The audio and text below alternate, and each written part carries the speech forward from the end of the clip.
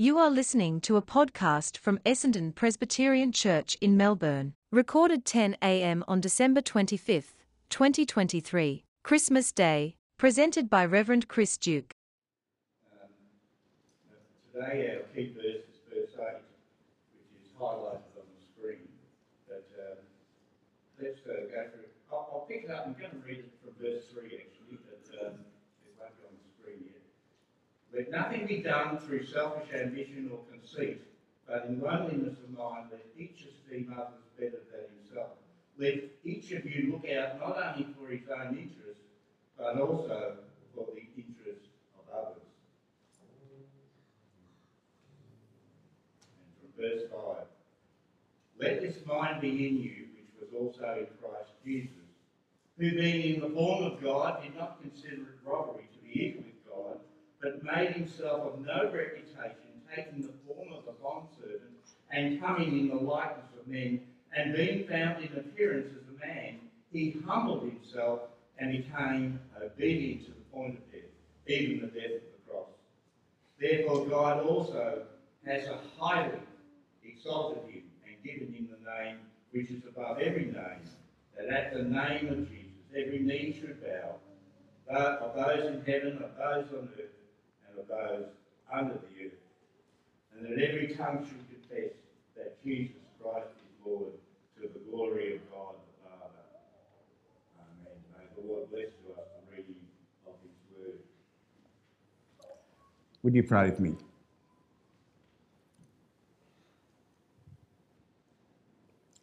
Dear gracious Heavenly Father, as we look back at these verses, we're thankful for them. And now as we consider verse 8 today, we pray that you would speak to our hearts, continue to teach us and show us your way. Lord, we pray that you'll give us a fresh appreciation of the incarnation of our Lord Jesus Christ and why he came. Because we ask this in Jesus' name. Amen. Well, here we are. It's Christmas Day, the 25th of December 2023. Is there any excitement today about gatherings? Well, there was going to be excitement in our household, but it's still going to be there, but the other half have been exposed to COVID, and so that sort of changed things a little bit. But the preparations are done. Whatever you're doing today, the preparations have been done. They've been completed. Or maybe, are they completed yet? Who knows? Maybe there's still some anxiety and busyness swinging around in your heads. Christmas time is always a busy time, isn't it? We've all had some things to do. If you've been shopping, then you've had to contest with crowds and everyone rushing about.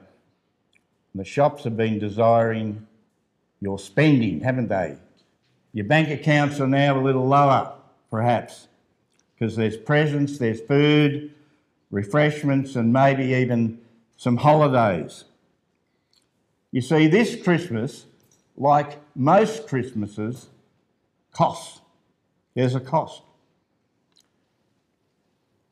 Today I want us to continue in Philippians 2, 5 to 11, in this ancient hymn, this hymn to Christ.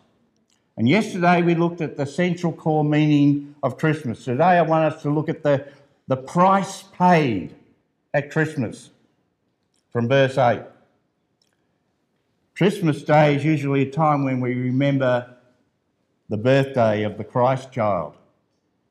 But today I want us to look into the future, some 33 years after the birth. I want us to move from the manger to a Roman cross. Now, we can all have our nativity scenes, those nativity scenes that have shepherds and animals, and we can look back on the readings and we can view the starry night. We can consider the wise men's visit. which undoubtedly did not happen on that first night, probably a period of time up to 2 years later after Jesus' birth. However, the nativity scene without the cross, it makes no sense. Today we need to look from the manger to the cross. Now, in the 11th century, I introduced this guy yesterday.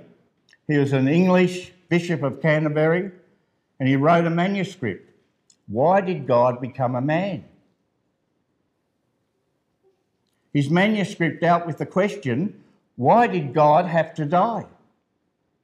As much as we love the story of Bethlehem, as much as we consider the crowded in and Jesus' humble birth and being laid in a manger, the necessity of being laid in a manger because there was no other area, the complete miracle of that whole evening with the angelic host presenting themselves to the shepherds, Bethlehem without Calvary doesn't help us.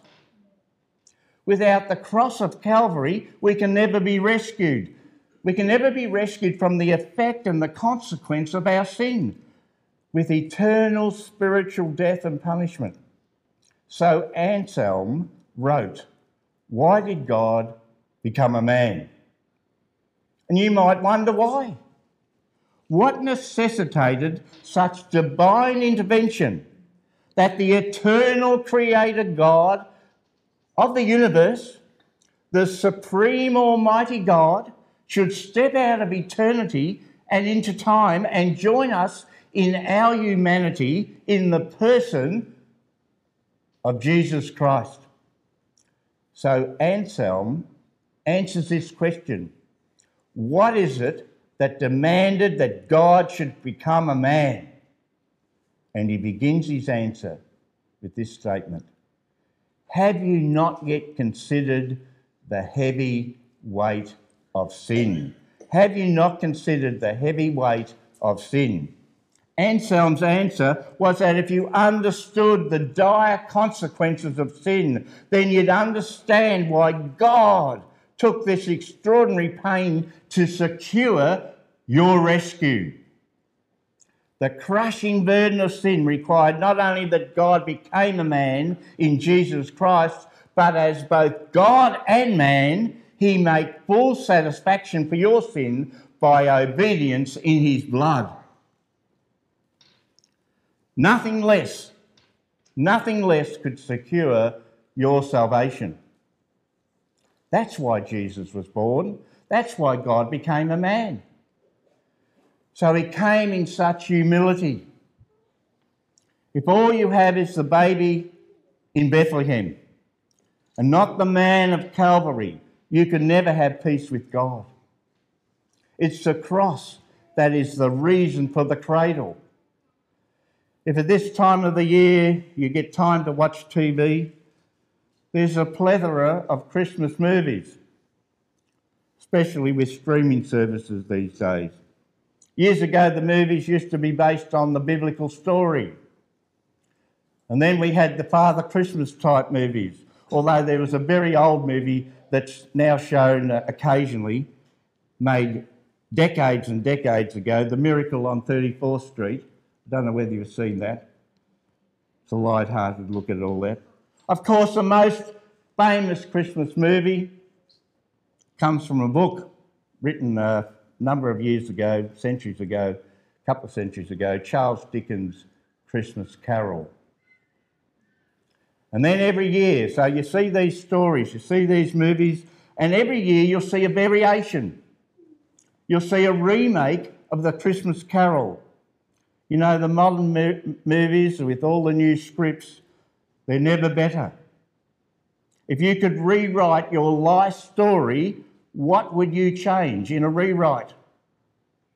What part of your life would you rewrite and change if it were possible? So with this thought, let's look at verse 8. And verse 8 is a way of rewriting the outcome of Adam's sin and his failure, and my sin and failure, and your sin and failure. In this case, the script has been overwritten by the director, the Almighty God.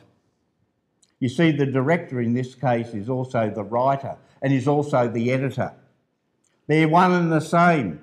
So now we've got an entirely new script here that we've been reading, an entirely new story. And it's been written, first of all, in the obedience and then the blood of the Lord Jesus Christ. You see, Jesus came to write a new script for your life and for mine.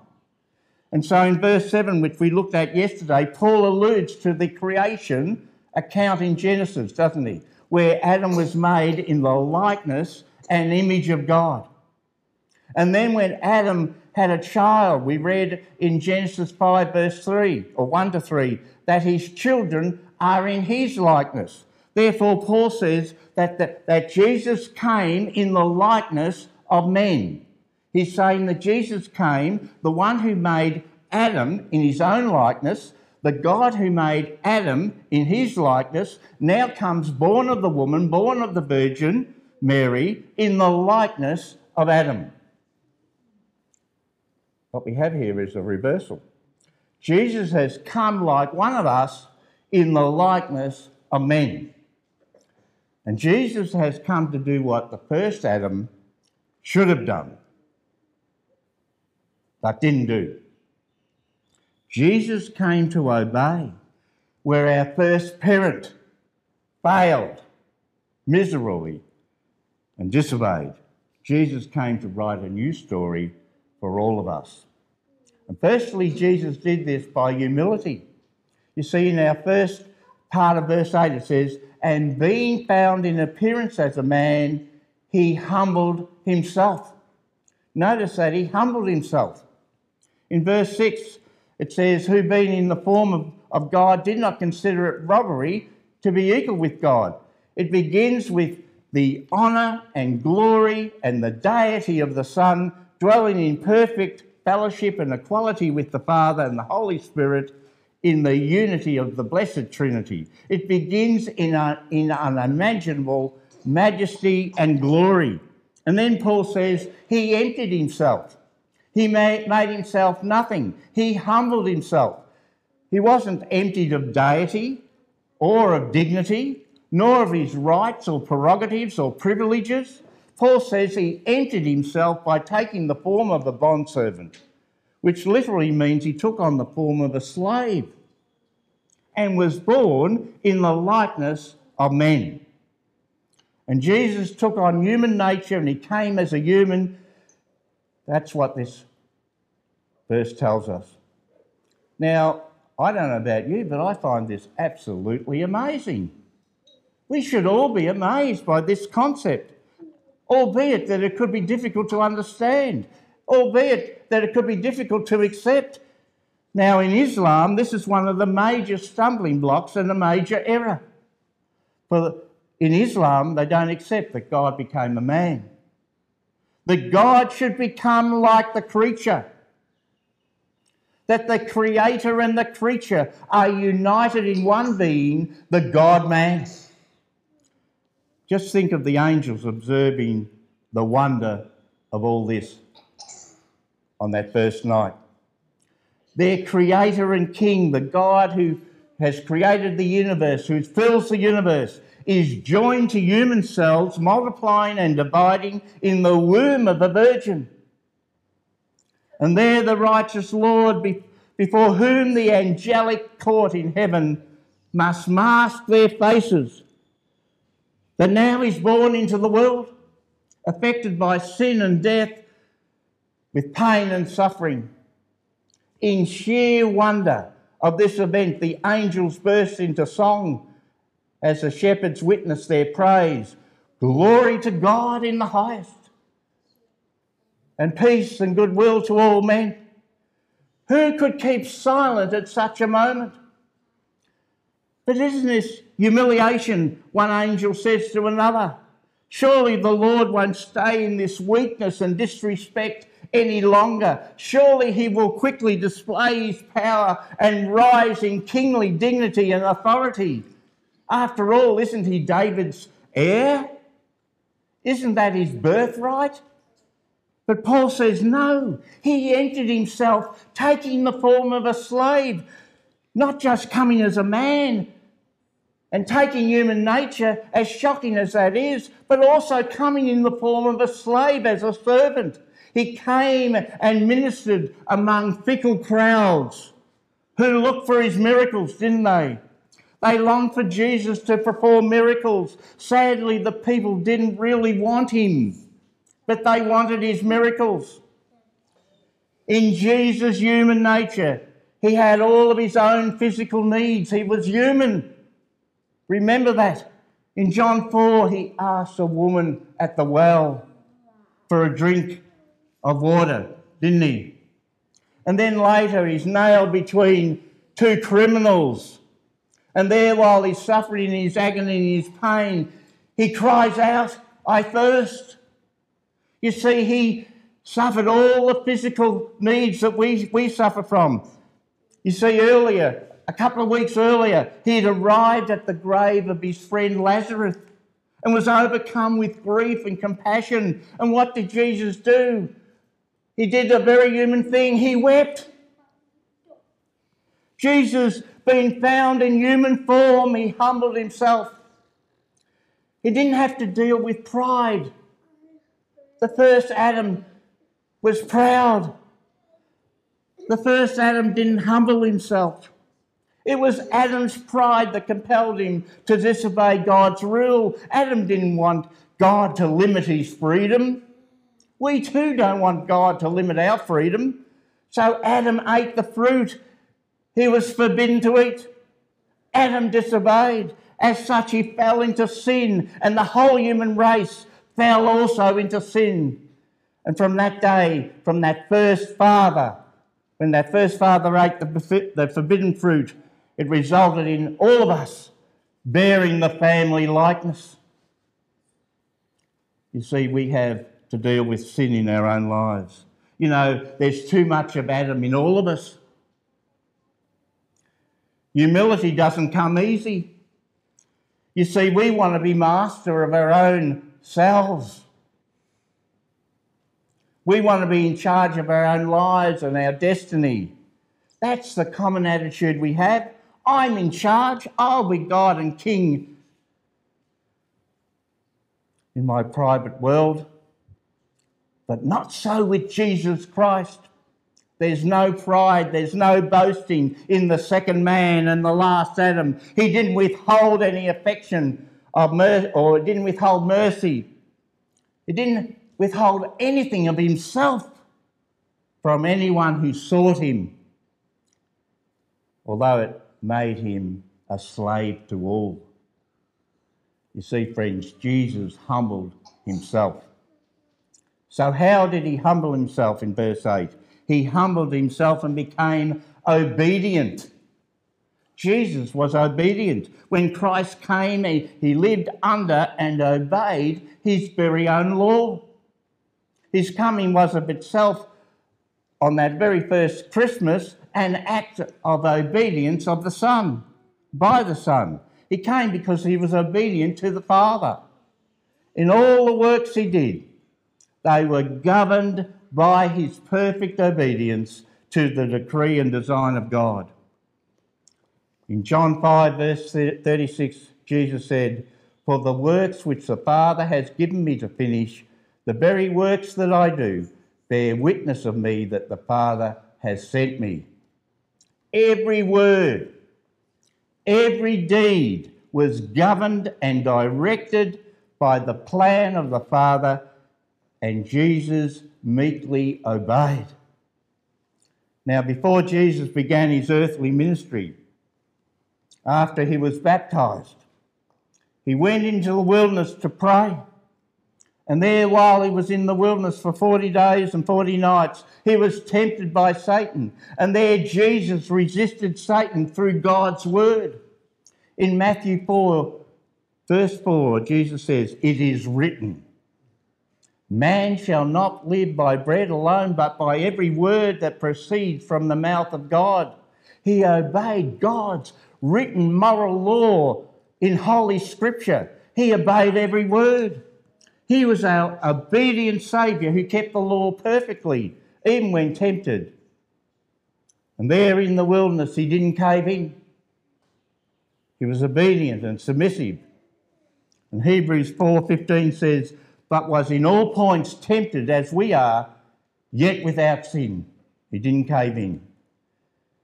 And then before he was arrested in the garden on that night, he prays this prayer. Remember this prayer? Father, if it is your will, take this cup from me. Nevertheless, not my will, but yours be done. He was obedient to the will of God. He is obedient. Why is he obedient? Think about it this way. Why was it necessary when God became a man in Jesus Christ that he comes as a baby and lives a whole life before he went to the cross? Why is there a lifetime of obedience necessary? Why not simply come and then be offered as a sacrifice and die? Because he obeys. There needs to be a life of obedience. The verdict necessary for God to be satisfied in the heavenly court for your case and my case is more than a not guilty. You know, that's the very best in an earthly court that can be achieved. The best a judge can pronounce in an earthly court is not guilty. Earthly judges do not declare anyone innocent. The best they can do and say is not guilty. And if this were the standard that God required, we would all still fall short of God's standard because we are all guilty in Adam. And we're all guilty in our own sin to boot. But God's standard is higher still. He requires not only a not guilty verdict, he requires a verdict of righteous. Of righteous. You must be righteous to stand with confidence before a holy and righteous God. The standard is righteous, perfect obedience. And in light of that standard, who has hope in their own obedience of being found perfectly righteous? Who of us has any of that hope? Not me.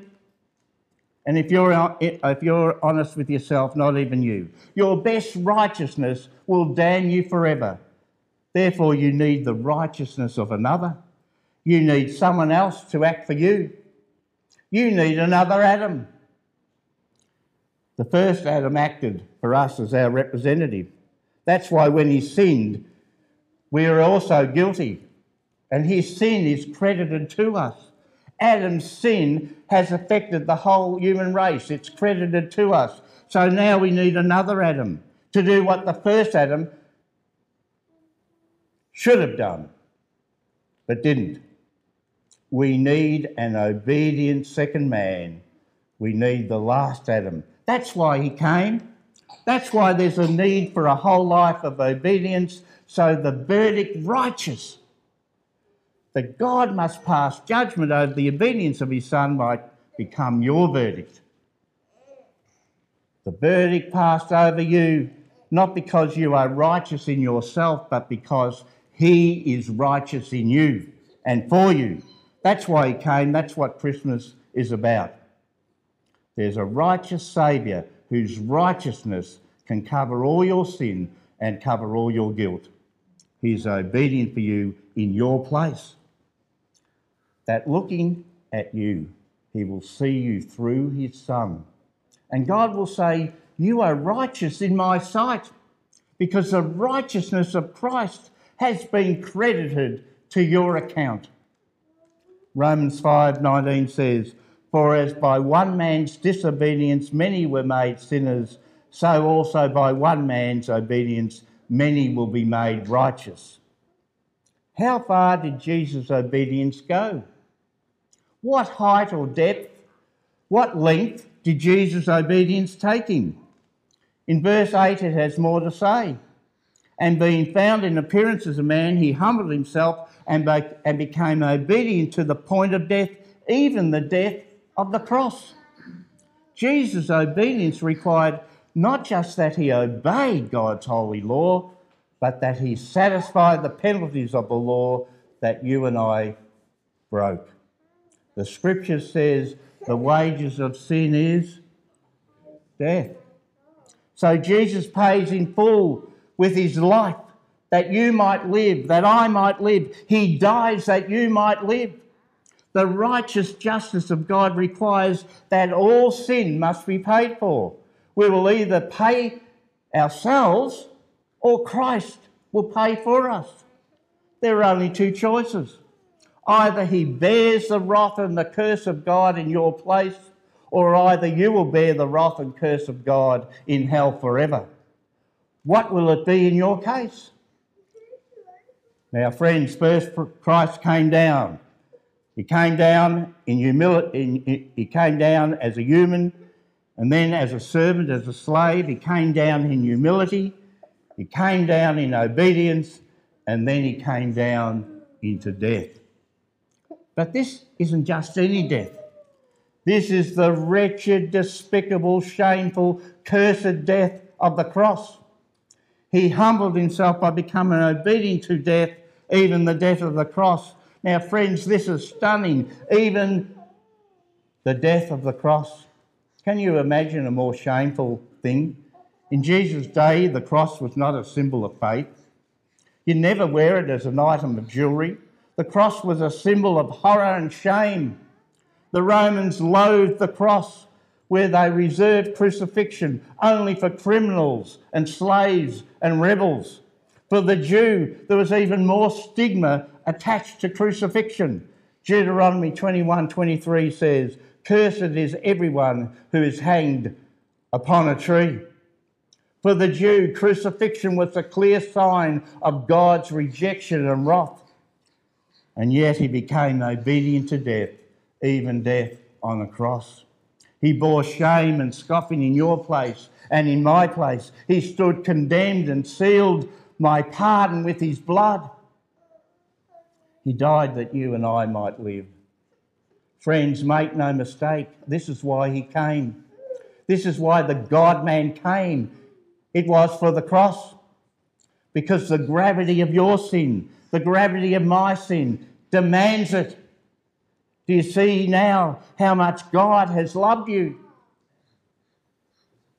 That famous verse that we all know, we're all familiar with. For God so loved the world that he gave his only begotten Son, that whosoever believes in him shall not perish, but have everlasting life. That's what Christmas is about. That's why it's worth celebrating. Your debt of sin has been paid by Christ's humility, and then by his obedience and by his blood. He's paid a great and a high price for you. But has he paid this price for you? Has he paid this price for you? Have you taken God's Christmas gift today? Have you taken his own Son, Jesus Christ, by faith? That's how we're saved. We're saved by believing in who Jesus is and what he's done for us individually. And so, friends, this Christmas, as you contemplate these thoughts, I want you to think about them and take Jesus by faith. Come to him today by faith alone. Trust in him. Friends, what a Saviour we have in Jesus, and there is no other name under heaven to be saved. Amen. Let us pray. Dear gracious Heavenly Father, we thank you for the gospel of the Lord Jesus Christ. We thank you for family and friends this Christmas, and we just ask that you would bless all these to us as we enjoy this day, whatever it brings for all of us. And we pray, Lord, that most of all, we will remember the reason why Jesus came. He came to save sinners such as we all are. He came to save each one of us. And we just ask, Lord, that through your Holy Spirit you will stress this point to our souls today. And we ask this in Jesus' name. Amen.